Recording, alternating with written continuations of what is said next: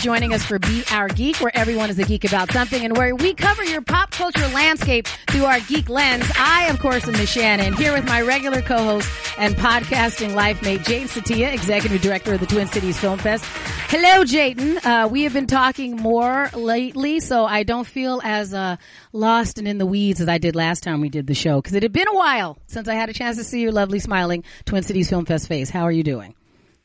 I'm doing all right. It's just I don't know. I've just had an off week. Just overall, just kind of like mentally got some blocks out, went to go work out, just in my own basement right now. I'm still not going to the gym. But it was great to see you at our panel discussion that we launched. So of course you bring the joy to my life. So the more I could see, the more I could hear you, the week gets better and better. So thank you. The feeling is mutual. So thank you very much. I agree. Like last week was a little complex, but we had a great time at our first Empower Roundtable where we were talking about diverse storytelling. So that was fantastic. So if anybody's interested, we will make sure that we link to all of that on all of our Be Our Geek social media pages and all of those things out there. So it is nice to see you more often. I am glad that you are doing well. I see that you have not gotten a haircut since we saw each other. I thought that was top of mind. No, and actually I had a hat on, just took it off. Okay. I did a haircut and I went to a professional this time. Oh, fancy. And I think she did a pretty good job. It was just weird wearing a mask and then continuing to take the ear things off so she could get behind my ears. And it's just interesting, but I could not go without a professional haircut any longer. So I did. I ended up going, and it was a good experience. It was safe and wonderful. I did. So look, it's short. Oh yeah, it is short. You're right. It is. I thought you still had the fluffy bangs that you had from last time. So no, you're right. And I didn't butcher my hair either. So I'm good. That is going to be an excellent transition as we bring on our guest geek for this week. Just because we're talking about baseball caps, and if you are watching any of the promos for this, you will see that he has one on as well. So, Jayden, I am very happy to introduce to you and all of our Be Our Geek listeners, my friend, comedian, podcaster, and true crime geek, Dan Bublitz Jr. Hello, Mr. Bublitz Jr. How are you doing this episode? I'm doing pretty good, except for all the talk about hair, because I don't have hair. I don't get to go to get my hair cut because it doesn't really grow. Well, it's quite inconvenient, you've learned from Mr. Satia sharing his story. So you're doing okay, Dan. Your hair is built for COVID era then. Yes, it really is. All I have to do is shave my head. I cut it myself. I don't. Well, you two are both the successfully relationship folks on this episode. So just so you know, Jayden did his own and he had an assist from his wife. So is that an option, Dan? Would you like to get your lovely lady friend to maybe assist you with the shaving of it, or can you do it completely on your own? I can do it completely on my own. I've been balding for a long time, so I've been shaving my head for a long time. Right. So it's I'm just pro. easier. I'm pro. Yeah, Mm-hmm. yeah. I'm curious, how often do you shave? I probably do it like once a month, thereabouts. Okay. Yeah. Same with my beard. I usually do once a month. I'll shave my head, trim my beard, do it all at once. Well, you both are very, I am not a big facial hair person, but you both have the quality and the style of facial hair that I co-sign. So, not that you asked me, but yeah. But both of you have you are very well groomed. Congratulations, gentlemen. Congratulations.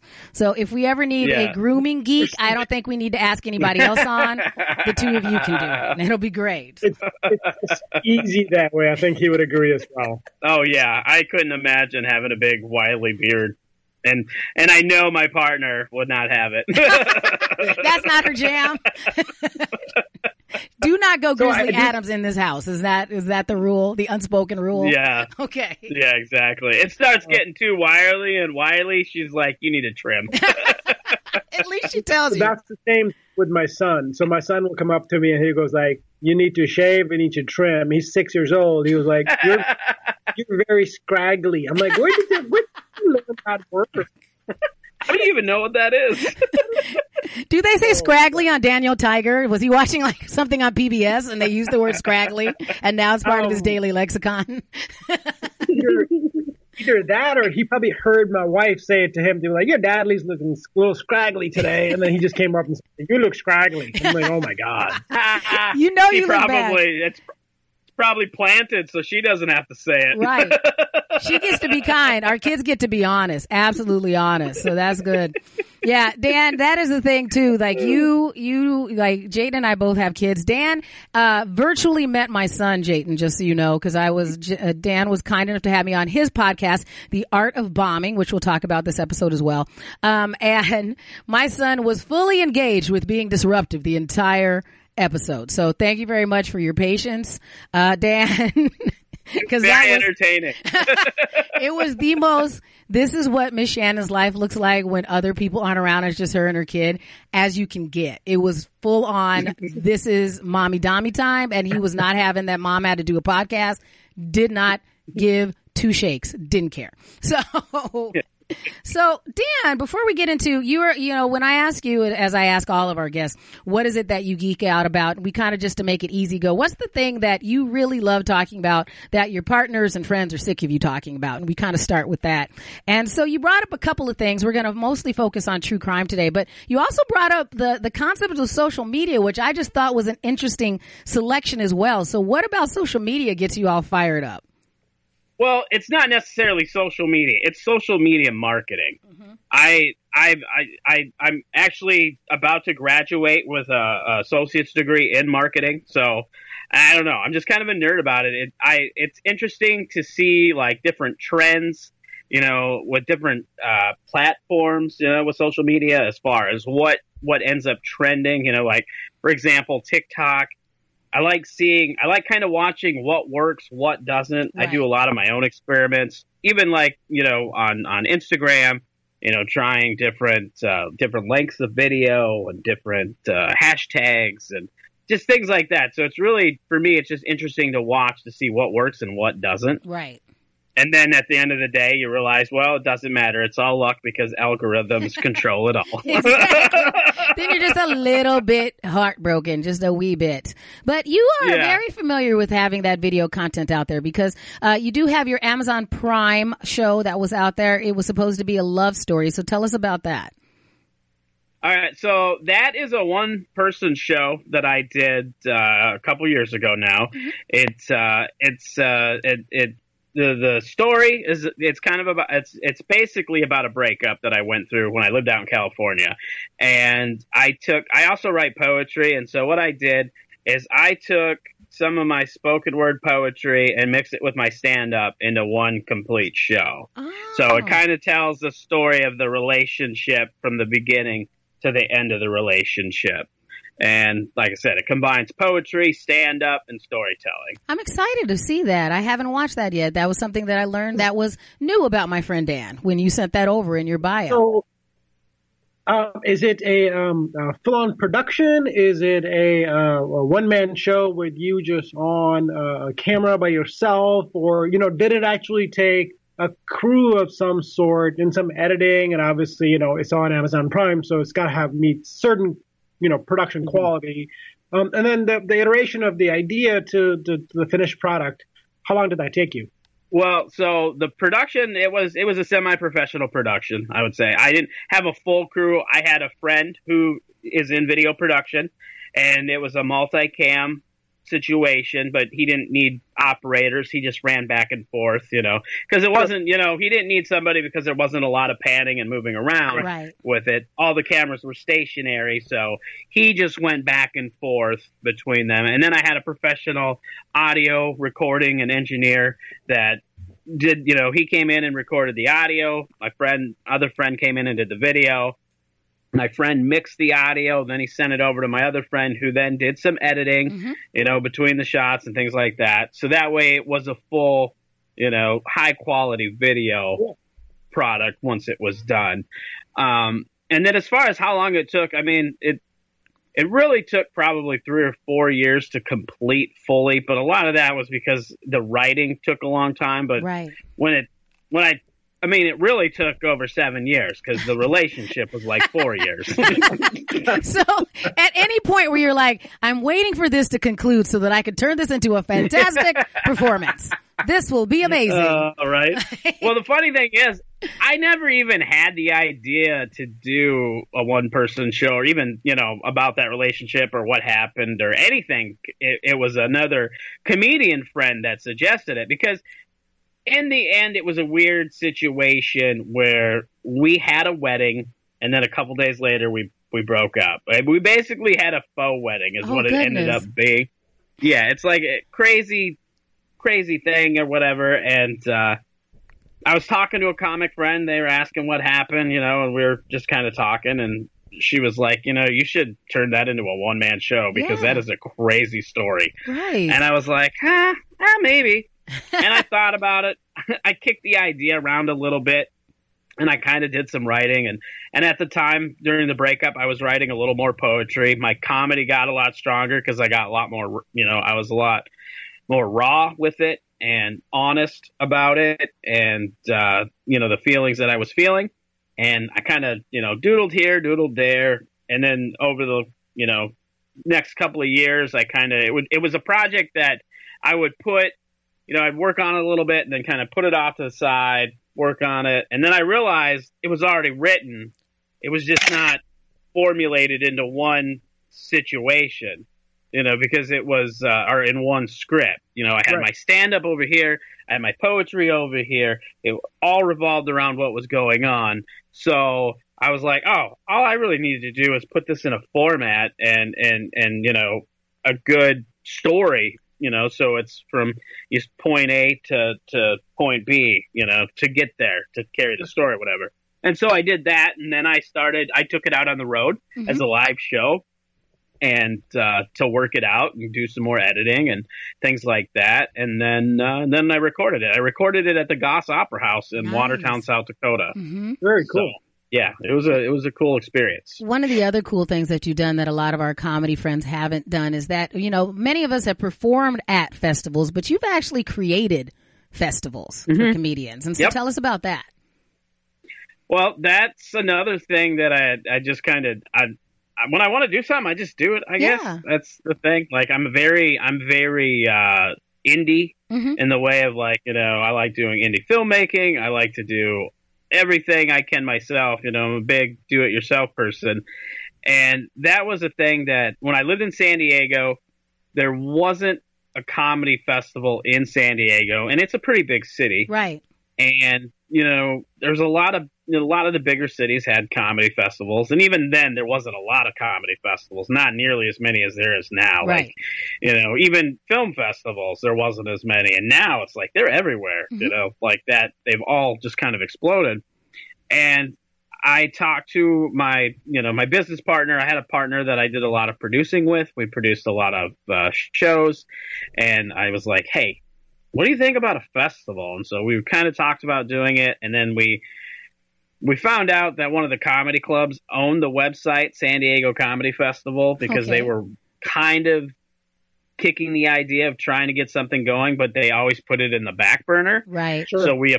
So instead of competing with them, we just approached them and we're like, hey, we're thinking about doing a festival. We see you have this. You haven't did anything with this for like 3-4 years. What are you guys doing? They're like, well, we want to do something with it, but we don't ever have time. They're always concentrating on, their big days, like, their like Valentine's Day, New Year's Eve, all these big shows where they make, their money or whatever. Right.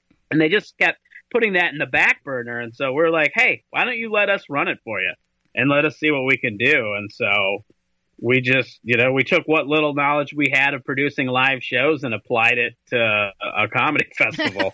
and it worked out pretty good. Because that one, I did that for 5 years. It's still going. I'm not part of that festival anymore. But, they're going on like their 6th or 7th year now. Their 7th year for that festival.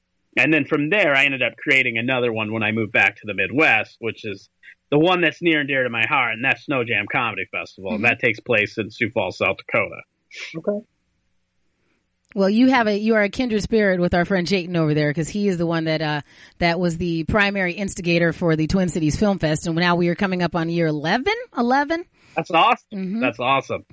Yeah, again, passion breeds innovation, right? So you're passionate about something, you get the right people involved, and much like yourself, you just want to do something, you just want to start something, and hopefully it picks up speed, picks up fire, and it just kind of becomes its own little thing. And ideally, you can step back whenever you want and go, I created that, and it's in good hands, and it was valuable to the community overall. So. It's no small feat starting a festival of any sort, but to have one run on a regular basis, consistently, professionally, continuing to grow, that's no small feat. And the one thing that I tell anybody who says, hey, tell me a little bit more about the nonprofit, the film festival, I said, here's my first thing, don't start one. Just go start a for-profit. Go start a for-profit that if you want to make money, do not start a nonprofit. If you are passionate but don't want to work your butt off, don't start one. Yeah. Passionate is one thing, working hard is another thing on top of that. So, let's appreciative of individuals like yourself who have the passion, who have the diligence, who have the forthright work ethic to make it happen. So kudos to you. Thank you. I'd like to take all the credit, but I can't. It's a team effort. Like with Snow Jam, I have a great team. There was some other comics that that helped kind of co-create it and help make it what it is. And the nice thing about that, the work that I did with the San Diego Comedy Festival really fueled me to do this, because while I had made a lot of the decisions and did a lot of the work for the San Diego Comedy Festival, at the end of the day, I didn't own it. I didn't have all the creative control. I was working, for other people. And so if they want, it was their way eventually, Right. It wasn't, there were certain things I couldn't do because it was out of my control. And when we started this other festival, even though I have other people help, I solely own the festival. So I have complete creative control. So I was able to do everything that I couldn't do with the other one and put it into this. Well, that is like awesome. One of the biggest things was I wanted it to be a fundraiser. Right. So that festival actually raises money for Special Olympics South Dakota. That's who we've been partnering with for the last 4 years, and I think we're going to continue. We're taking next year off because of COVID. Right. Just, we don't feel right because we really rely heavily on the community support, with sponsorships and things like that, because we're trying to raise money for Special Olympics. We just don't feel right about asking for money when all businesses are kind of hurting, so we're going to take this next year off and then go from there. But so that was the other thing. And the other thing that I didn't like about doing the San Diego Comedy Festival is that it was a contest. And one thing I have noticed is that unless comedians came from the same city and they were already in the same circles, there wasn't a lot of camaraderie, right? Because they're competition. So they didn't want to hang out. They come do their competition and they're, just not quite wanting to be buddies or whatever. Where with this festival, the Snow Jam Festival, it's like camp. Yeah. It's not a contest. It's all about doing great shows for great audiences and raising money for a good cause. And everybody comes and has a good time. And they, we've had very few complaints from the comedians that have performed at our festival. And that's what really makes it worthwhile, when we can look at it and people are like, this is great. Congratulations. That is fantastic. And I, as someone who's been to both kinds, I agree with you. It is nice just to kind of go, I'm here to network and hang out and meet some new people. And I'm not worried about whether I came to win, absolutely. Yeah, and that does make a big difference. I know some people are fueled by that. It's just not my jam. Oh, absolutely. Yeah. And we're fully upfront about it too. Right. That's the other thing. There's a lot of festivals that'll kind of, they're very skeevy. They're just trying to make money. They don't really care about what the shows or this, or that.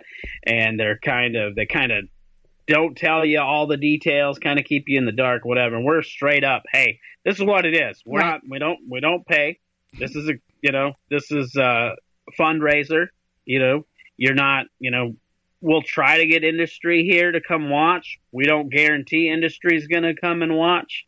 It's out of our control. But what we are going to do is we're going to, we've often covered hotel rooms So we're going to provide you with a hotel while you're at the festival, whether you're here for one day or all 3 days. Doesn't matter. Even if you're not performing, if you come for the whole festival, we put you up for the whole weekend. And then we're going to try to give you the best shows with the best audiences we can. And so that's what we've been doing. Well, and I bet, Shannon, for you, that allows you, if you were invited to something like this, that allows you to work a little bit more on some of the things that you've been thinking about, because you have no pressure and you have the network there that can help you workshop a couple things as well. So if you want to try something, this would be a good platform to at least give it a shot. I think the other thing that's good about it is a lot of what happens when you're in comedy is it's such an individual sport. Like those of us that do storytelling or who do improv or just actors in general, the community is built differently, but they so for some reason, stand-up comedy is different and kind of based upon this Highlander mentality where if you're not getting a show, it's because somebody else, instead of reminding everybody that there should just be more stage time for all of us and that we should be able to build a team and a network and all work together. That doesn't get fostered very often. And so having something like this where you go, look, hey, we're all different. We're all funny. We all do what we do, instead of it being, well, let's figure out a way to pick everybody apart, I think is actually really good for the scene to have more things that are like that where you go, no, let's, figure out, if we can meet somebody, and if we all meet up in Sioux Falls, then it's, well, maybe I met somebody that's from Chicago or somebody that's from, Montana or something. Now we all know each other and we can go, well, I'll come hang out with you. And then here's how you come hang out with me in my town. And that just doesn't happen very often. So it's great to have some more outlets for that. Yeah, and that has absolutely happened at our festival. I mean, I know comics that are still friends that live all over the country. And, an example, there's a comic from the East Coast. His name's Alan Richardson. He's did the festival a couple times now. A couple of Minneapolis comics were on, they met him or whatever. He came through and did a tour a couple summers ago, and we all helped put on shows for him. Oh, that's cool. He came. He was in the cities. He was back in Sioux Falls, all over, wherever. And all these comics that he met at this festival kind of help, get shows and stuff for him. Help him fill some dates and stuff. That is fantastic. So congratulations on that. And you let me know if there's anything we can do when you relaunch, once we can start doing it. Like, are you considering doing any of the hybrid things, like maybe just some Zoom-ish type virtual shows during the days of when you would normally do the festival, or any placeholder events? We are thinking about doing some stuff virtually. I mean, honestly, if we wanted to do the festival, we could. There's no restrictions in South Dakota about anything regarding COVID like that. We could pack 100 people shoulder to shoulder if we wanted. You know what I mean? That's how less they don't care about it over there. But like I said, it's more about, we're a community. We need the community, and we just don't feel right about, when all the community is kind of hurting. Because even though they haven't really shut down, some businesses did scale back on their own and things like that. And a lot of businesses were affected. But we have talked about doing, maybe not the same weekend that we would normally do it, but we've thought about maybe doing some stuff throughout the year, just to keep face so people are aware, hey, we're still here, we're not going anywhere. Plus we're going to probably try to get involved in other local events, different things, maybe try sponsoring some other stuff just to keep our face out there and stuff, and be involved, and that way the community knows we're still here. Perfect. Well, if there's anything we can do to help you promote that, we're happy to do that. And so, you know what, Jayton, I was thinking about this when I asked Dan, okay, what things are you super into? We both dabble in true crime, but we've never done an episode on true crime. That's right. Here, I got you some music, Dan. Yeah, I don't think we've ever had. I think we've certainly had individuals who've kind of expressed interest in it, but we've never actually done at least have a conversation, true in-depth conversation about why somebody's so infatuated with true crime shows, or even podcasts for that matters, right? The true crime podcasts that are out there, and what makes somebody so ingrained in true crime because my wife would not watch anything true crime. Right. You know, I'll watch a movie because I'm more of a movie buff than I am episodics. So I'll watch, and again, the one show that on HBO, is it True Crime? Is it Yep. What's the one Mahershala Ali was on? Oh, True Detective. True Detective. True Detective. So it's not true crime, but it's detective-based episodics, and they did it really well. So I got into that a little bit, but I've never really once watched like NCIS anything. Really? Ever. Yeah, no, I've never really gotten into that. And I know you can jump in, jump out, and not miss a beat. Essentially, I gotta be honest. Yeah, I hate that shit. uh, That's It's coming my from least- somebody who loves true crime stuff. Those ones are kind of like my least favorite too. I do like the one with LL Cool J on it, but not because it's a good show. I just like LL Cool J in that show. So, That's but, fair. That's yeah, fair. like, there's nothing. So, I mean, I'm not an NCIS fan either. I did follow all of the CSIs. I did the CSIs, and those were interesting for a while because you could very much follow them based upon the color scheme of the town they were in. So if you watched the regular CSI, they were in Vegas, so it was a little reddish orange all the time. And then they had Miami, and that was like bright yellowish in their filters on their camera. And then when you're in New York, everything was like blue and gray hues. And so I watched all of those. So Dan, what got you into true crime? I've always been a fan of true crime. Like, and I've kind of worked some of this into my stand up, but so I'm not trying to like do jokes at you, but I'm not trying to do that, but like it is real life. Like when I was a kid, I thought, like, I always romanticized like robbers and mobsters and things like that.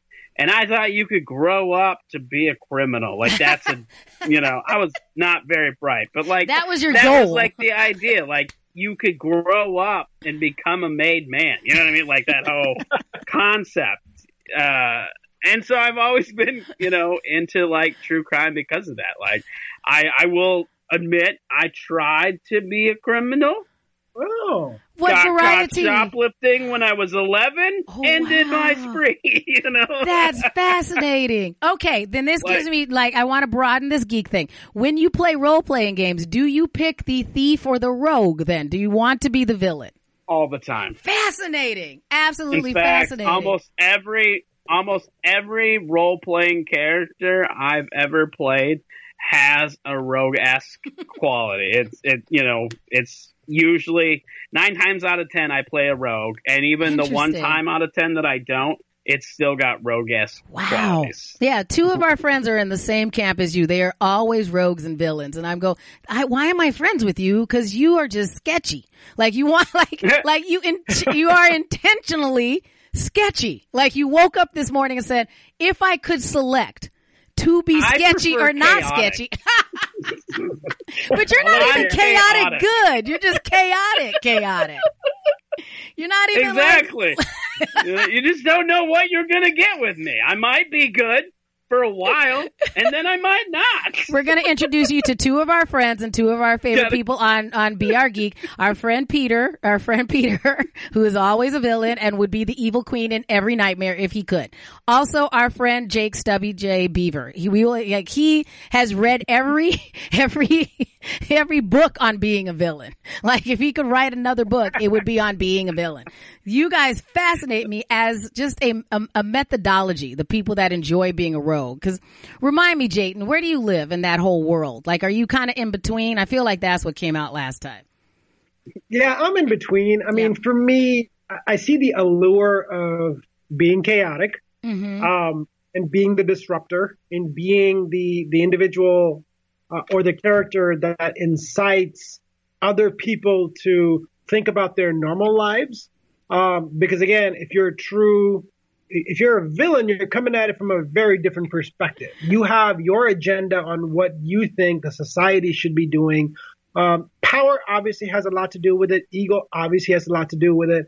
But I can easily find myself in that middle ground of being attracted to the hero side on quote unquote being the savior, not necessarily of the world, but even of a community or even a specific mindset of, I think innately I should be good, but there is certainly components of, but why am I good? Why am I following this that everybody else? So yeah, I fall in the middle somewhere. And anyone who listens to our show knows that I am lawful good to a fault. Like I am the quintessential paladin. Like I've tried to do, like when we play video games where they let you, like I've been curious about, well, what happens if you do this, the storyline where they're bad?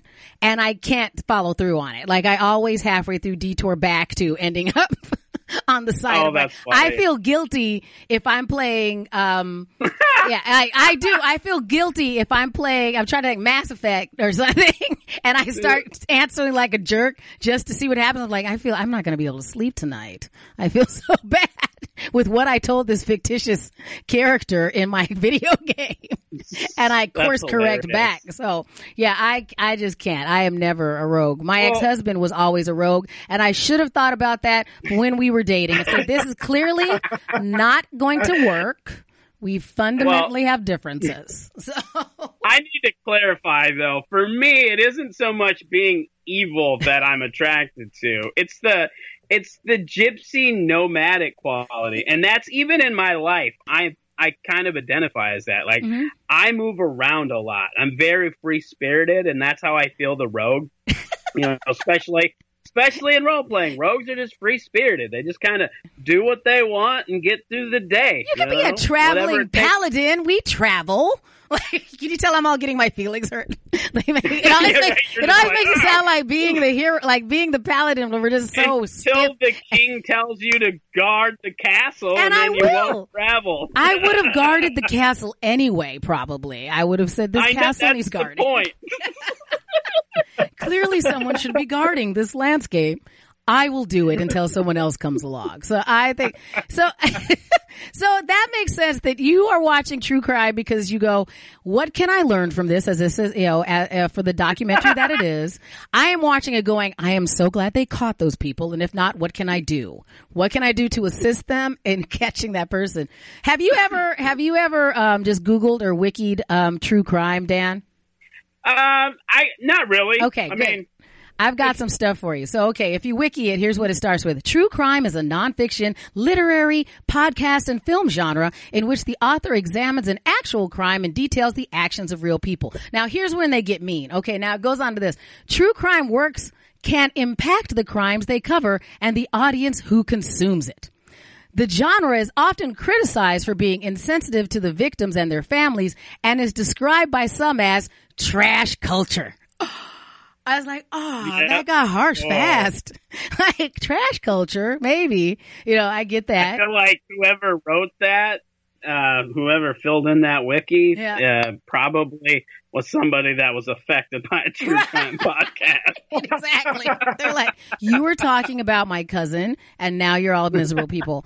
It's funny, though, because if you go into it, there's a lot of historical context, surprisingly, for true crime. It goes back to, you can look back into the 1500s when they were passing out pamphlets and chapter books and street literature that was about murders and other crimes that they would be out there. Wow. Yeah, and so you would find all these things, and then as printing methods became more widespread, that was like the inception of like these true crime novellas. And you can go and watch, like, what they say is Truman Capote's nonfiction novel In Cold Blood from 1965 is credited with establishing the modern novelistic style of the genre. And I think that's a fascinating thing too, because now you can watch it. There are there are hundreds of podcasts, all kinds of TV shows, multiple networks that focus on true crime, and some networks that are supposed to be focused on something else, and then for large expanses of the day pivot into a variety of true crime programming. And so I was one of the ones that, more than I would watch the fictionalized version of it, I would watch all of the forensic files and the unsolved mysteries and the one that you could get on Oxygen Network. There's one called Snapped, so it's always about women, serial killers. Not all serial killers, just murderers in general.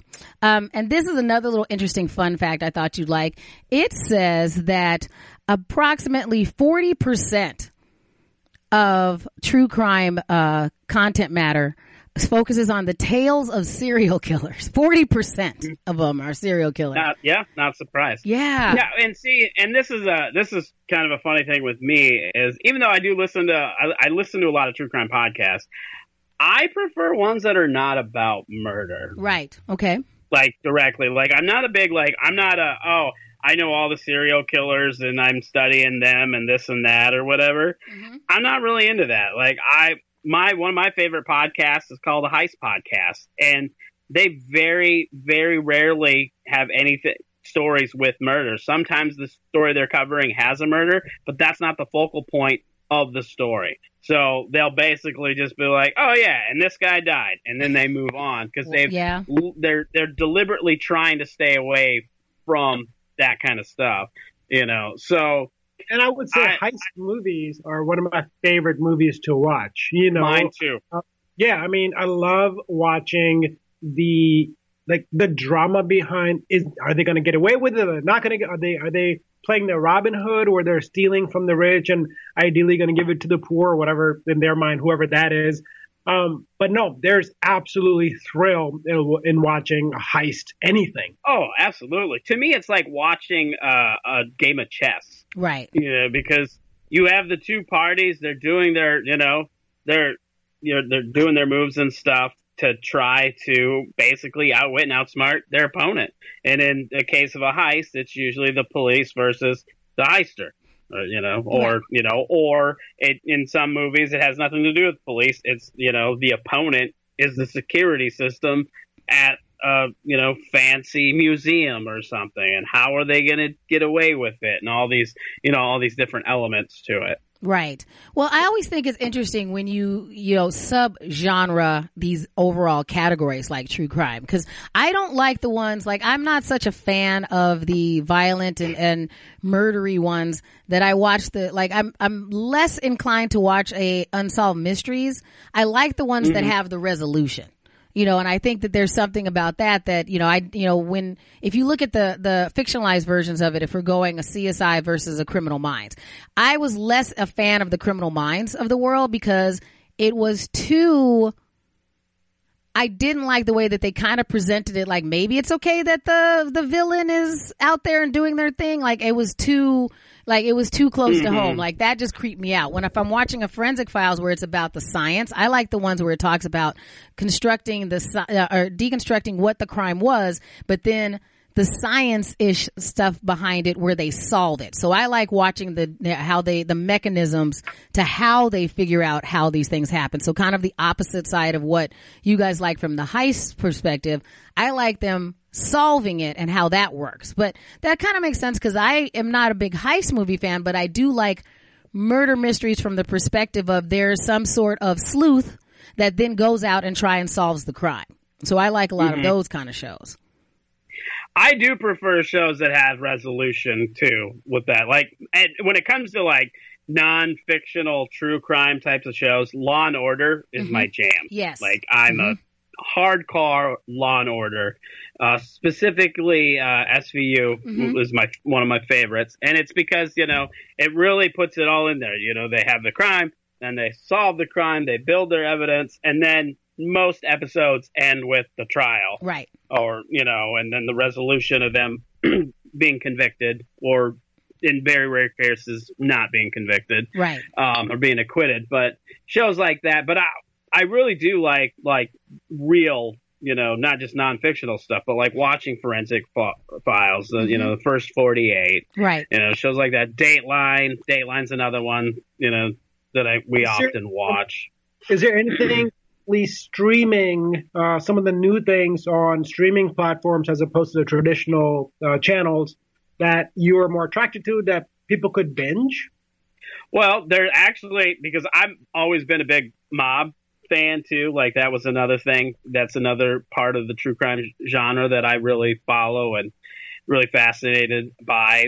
There's actually a new one about the FBI taking down the 5 crime families in New York on Netflix. It's called Fear City, the New York versus the mafia. And it's a limited series. It's a three-part doc about how they kind of did it. So took when down you were the major players. When you were sitting in Sioux Falls, were you like, I wish we had a mobster here? Like, were you waiting to like? Well, so funny. Would you have like been like if we were gonna like, I would apprentice myself to the Sioux Falls. Yeah, mafia. right. Exactly. Okay. Like, I honestly think like if I could have been could have picked any like decade or era to be part of, I would have wanted to be part of the 20s and 30s. Like I wanted, like that is, I totally would have been. That would have been my jam. Wandering around with a Tommy gun, waiting to crack some bank with an old school safe. That's right. Okay. That's right. Getting the old Model T and kind of speed away. Okay. Speed-ish. I could easily see you with a fedora walking down with the suit on and just kind of giving the eye and like got the pinky ring, you know. There we go. All right. Whole 9 yards. Next time we cosplay, that's what I expect. So. I grew up in a really small town, in about less than 20,000 people, but there was a bar that it was like a neighborhood, like grocery store bar, like a whole that was in my neighborhood, and they actually had stories, and whether it's true or not, I feel like it's just like small town lore, but that particular building in that town, that Al Capone actually came and hid out there multiple times. And I do know from doing some research, because I've been looking at starting my own true crime inspired podcast. So I was looking at stuff from the town that I lived in when I grew up, because about one in every 3 years has been a murder in this town that I grew up in. And for me, that was kind of fascinating because of the size of the town. Like that number seemed kind of high to me. But anyway, like in the 30s, there was a sheriff that ended up becoming a notorious hitman for the mafia. So he he was born in Kimball, South Dakota. He joined the army. He was a, decorated soldier, came back, became the sheriff, then ended up, and this was during the Prohibition era, ended up stealing some money from the county, then went to jail. Then when he came out of jail, he just went straight up criminal. Eventually turned into a hitman. He was responsible for the Kansas City massacre, like all this stuff, so while it sounds like it's like, oh, just small town, look at us. There's a little bit of me that's like, you know what?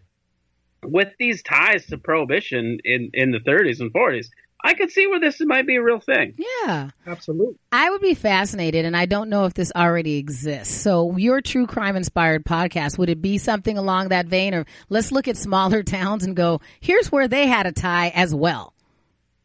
So the reason I say inspired, because it's not going to be fully true crime, but it is. I want to focus.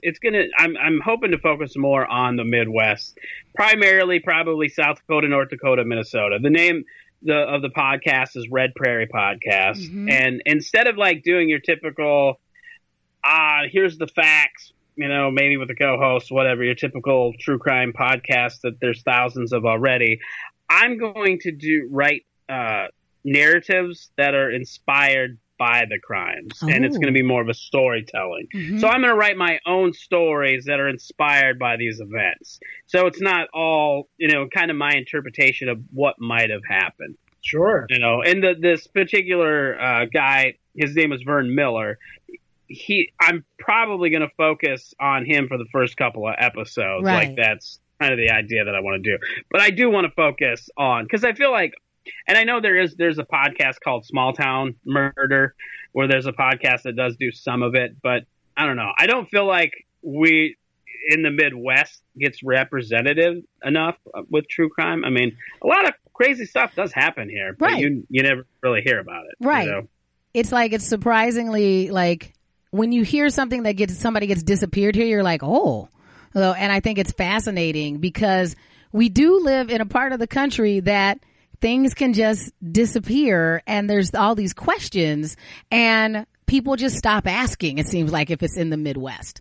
And that I think is an interesting phenomenon here. Not that I'm encouraging anyone out there to go out and crime. In fact, the opposite. I prefer you don't crime. Yeah, don't absolutely crime. don't. So I'm not saying and that if you do, don't get caught. Right. Right. Don't crime. I'd rather not talk about you and in your crimingness. There's usually quite often where I'm like, it seemed like it would have been easier to not crime, but you elected to crime. So, let's prefer that we don't crime. So I am I just want to hear about your fictionalized version of all of these crimes, Dan. I think that'll be fabulous. Yeah. Well, and that's the idea. So yeah. It's funny though, because we're talking about not doing crimes or whatever, and I always joke, I got caught shoplifting when I was 11, trying to steal, Justice League action figures. And it's funny, I was like, I learned a very valuable lesson that day. Don't get caught. Wise That was words. my takeaway. Yeah. Record something. Right. Wise words from Dan Bublitz Jr. We want to encourage everybody to go to your YouTube channel because they can see your new special 25 Live. So that was just posted in May, right? That just got posted. Yeah. Yep. And that wasn't nearly filmed as fancy as the one man show.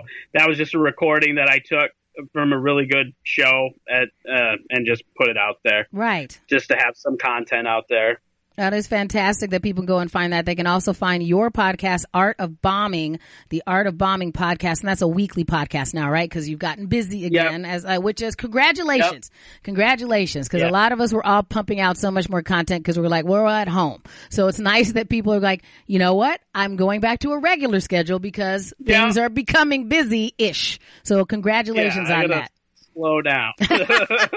So let's tell everybody about that, and we'll make sure we link to all of that on our pages as well. So Art of Bombing, tell us about that a little bit, Dan. Okay, so the Art of Bombing, can't even talk. The Art of Bombing. See, I just bombed saying the title.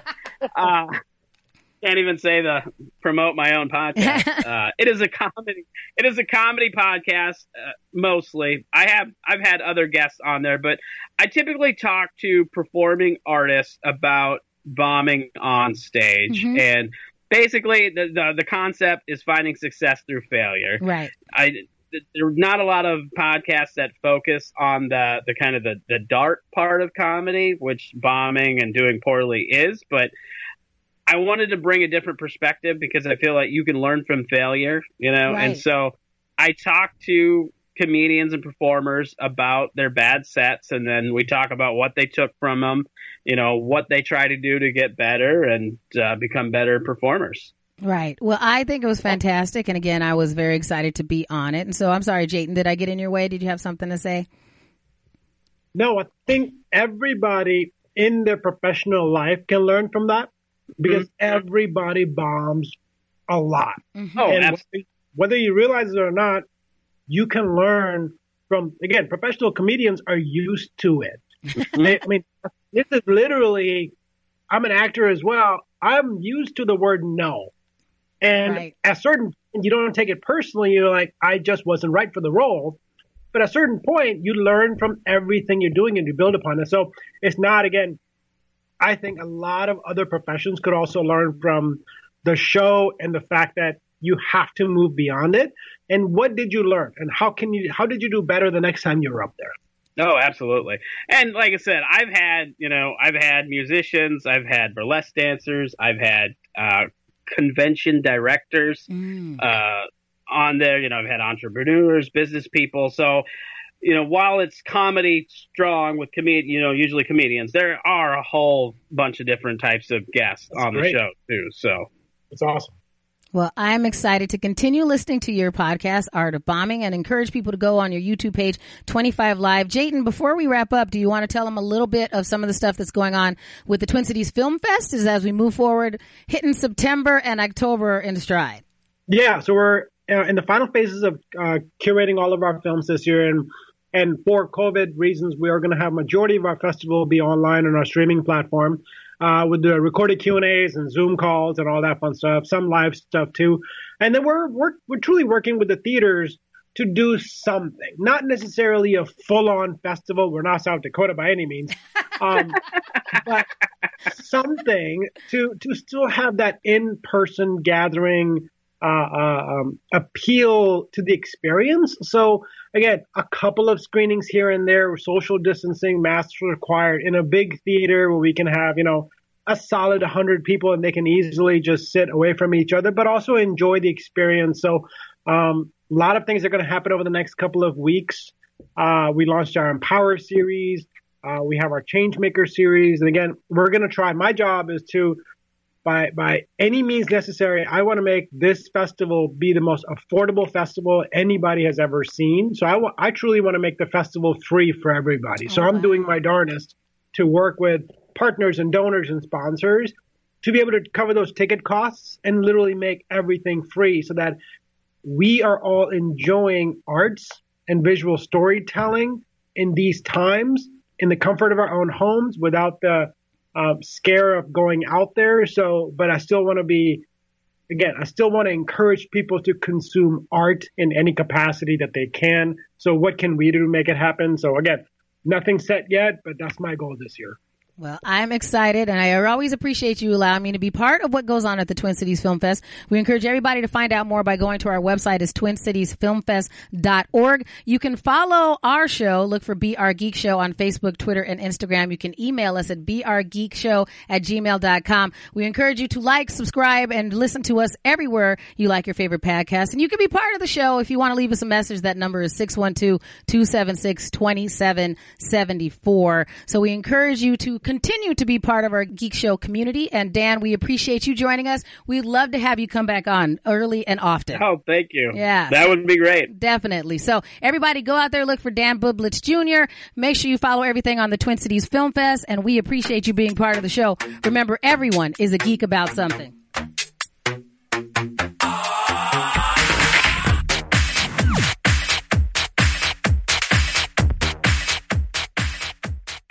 To be your best every day, you need proven quality sleep every night. Science proves your best sleep is vital to your mental, emotional, and physical health.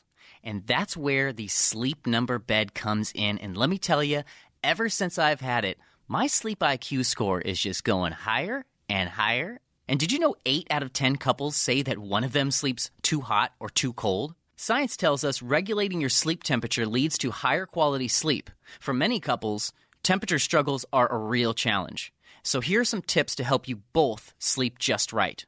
Look for beds designed with temperature benefits, such as the new Sleep Number Climate 360 smart bed that actively warms and cools each side so you both sleep blissfully comfortable. And now save 40% on the Sleep Number 360 Special Edition smart bed, plus special financing for a limited time. Only at Sleep Number stores or sleepnumber.com/podcast1. Sleep Number, the official sleep and wellness partner of the National Football League. Subject to credit approval, minimum monthly payments required. See sleepnumber.com for details. Grab a 30-day free trial of Live by Live Plus, and you'll get unlimited skips, commercial-free music, and all of the podcasts and live streaming events you can handle. Visit livexlive.com/podcast1 to learn more and start your free trial.